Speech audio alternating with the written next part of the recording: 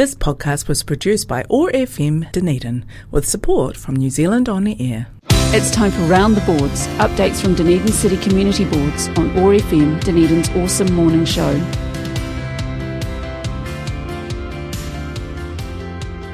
Well, we've really enjoyed through the course of the year going around our community boards, catching up with all the latest from community board representatives on things that are going on in and around their communities and talking about some of the wonderful people involved in making things tick. Always enjoy catching up with Paul Pope from Otago Peninsula Community Board, and he joins me on the line now for our final quarter of 2021. Morning, Paul. Morning, Jeff. How are you today? Very well indeed. What a year it's been, Paul? It has. It's been quite a year. I mean, for a start, we sort of thought after last year that we were over lockdown, and we went back into lockdown, and we've had this, obviously, the continuation of the Delta virus and other things. So it's been a tough year for people. I think probably what I would say is that the Peninsula community have been quite resilient and have kept themselves going, I think, throughout the whole, just like a lot of other people around the place. Yeah, and that's been evident in many of the things that we've talked about through the course of the year. Plenty of things for them to keep their attention on locally too, of course. We've probably every time we've caught up on the latest in terms of the development of the shared pathway or roading works that have been going on. There's been a real transformation through 2021. Yeah, it has, and to be honest, it hasn't probably been that easy for the contractors at times. But probably they've chipped away at this pretty well, and we're at a stage now, Jeff, with other than a small section at Broad Bay and a little bit of work to finish at Portobello. By end of next year, you'll be able to ride a bike or walk pretty much from Portobello all the way to the city. And with the other sections that link up Harwood and also up to Otago and Harrington Point, the Peninsula, as I say, that connection project will basically be finished.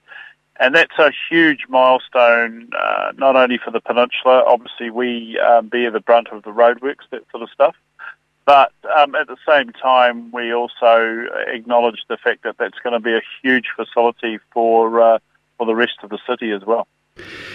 When you look back over the past 12 months, have those issues around roading and around the shared pathway, have they been predominant in the business of the community board, or have there been other things you've been getting your teeth into?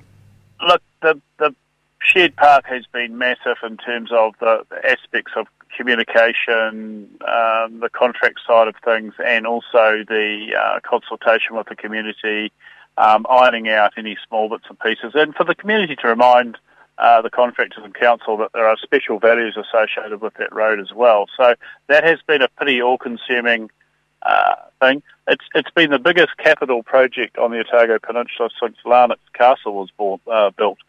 So, and we probably won't see the like of it again, certainly in my lifetime anyway. I think there's been a lot of other things that have happened, though. The Taurioni project, which has been the Port Otago's sand and beach redevelopment project with the groins going in there, and next year we will see the City Council spend upward of $900,000 on the redevelopment of the reserve. That's a massive win for the Otago Harrington Point community, and that represents a lot of hard work that's come from people in that community wanting to make sure that the beach is sustainable in the future. So that's been another big one. I think for me also we've had a lot of wins in a lot of other different areas, and refreshing and renewing some of our coastal structures, places like Glenfellow, Wellers Rock Jetty, those sorts of things. It all links into that whole harbour lifestyle and harbour recreation that we have on the peninsula, but also, as I say, it attaches itself to the use of the city as well. Time for us also, I suppose, Paul, to cast our minds ahead to 2022 and what might develop. Yeah, look, I think everyone in the country and certainly on the peninsula are all sort of waiting with bated breath. I mean, the big thing, obviously, for the peninsula, given the fact that we're a tourist destination, is the opening of the borders.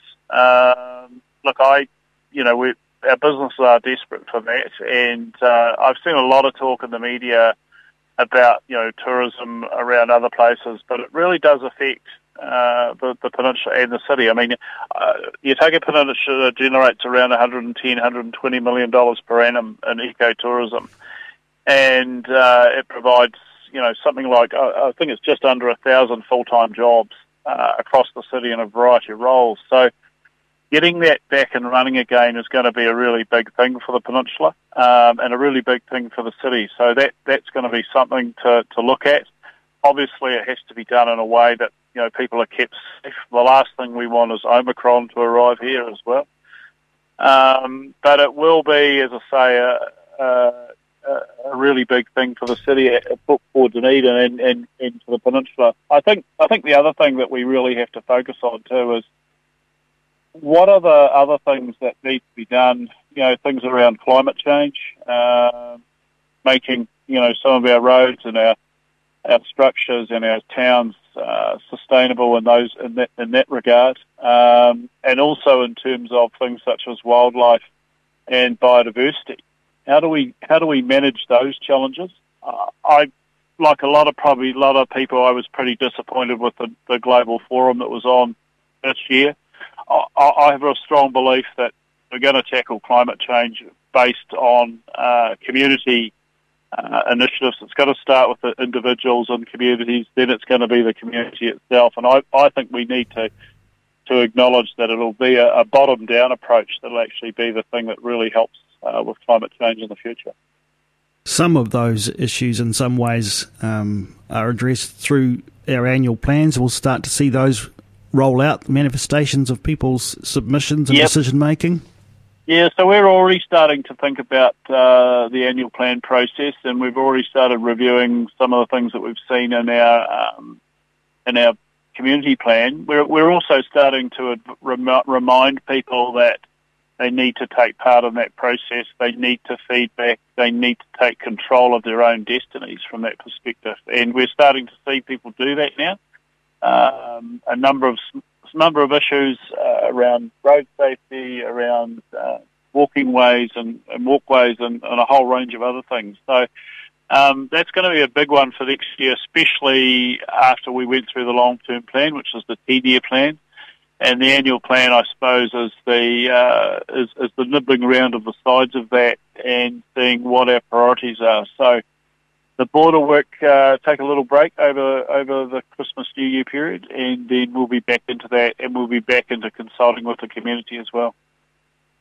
Many of us looking forward to probably not just one visit, but many visits to Otago Peninsula and its attractions over the summer. Plenty to do and see.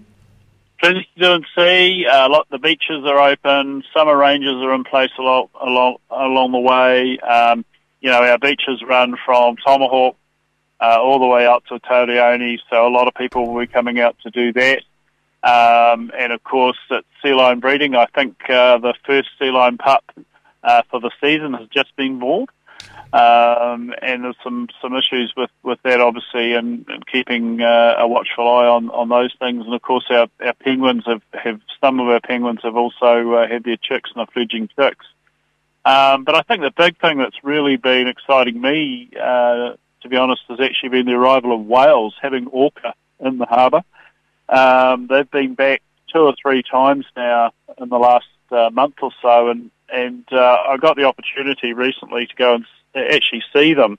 They came into Portobello, and it was fantastic to see such an amazing animal so close that you could see it from the shore. And we took the opportunity to nip out in the boat with Rachel McGregor, and got a chance to have a look at them in the harbour. So, those opportunities are there as well. Gosh, why would you want to take your summer anywhere else? Well, I don't know about you, Jeff. I'm not going too far afield this year. I have to say, we've got visitors and other things, people coming and that sort of stuff, and we've just sort of decided this year that we might just mope around home. When I say mope, we'll be doing plenty of exciting things, but I think I hope people will think about that in terms of the COVID response as well. I think people might be a wee bit wary, but that's okay. We've got opportunities here in the city and on the peninsula as well. Well, Paul, it's been a great pleasure to catch up with you every 4 weeks here over the past year in 2021 and to find out what's happening in your neck of the woods. We really appreciate the time you've taken to paint a picture of what's going on, to give us a heads up on things to be mindful of. It's been a wonderful time. We want to thank you and wish you all the very best for your holiday season and your new year. Yeah, well, I hope everyone, all your listeners and yourself and the staff at the radio station have a great Christmas and a good holiday. And a great new year, and we look forward to being back with you and your listeners, as I say. Take care and be kind and, as I say, enjoy yourself and make the most of, hopefully, some great summer weather.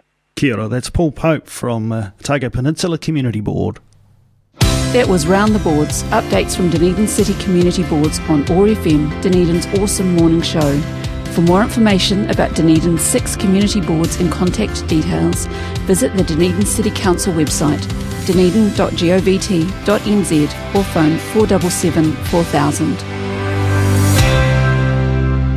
This podcast was produced by OAR FM Dunedin with support from New Zealand On the Air.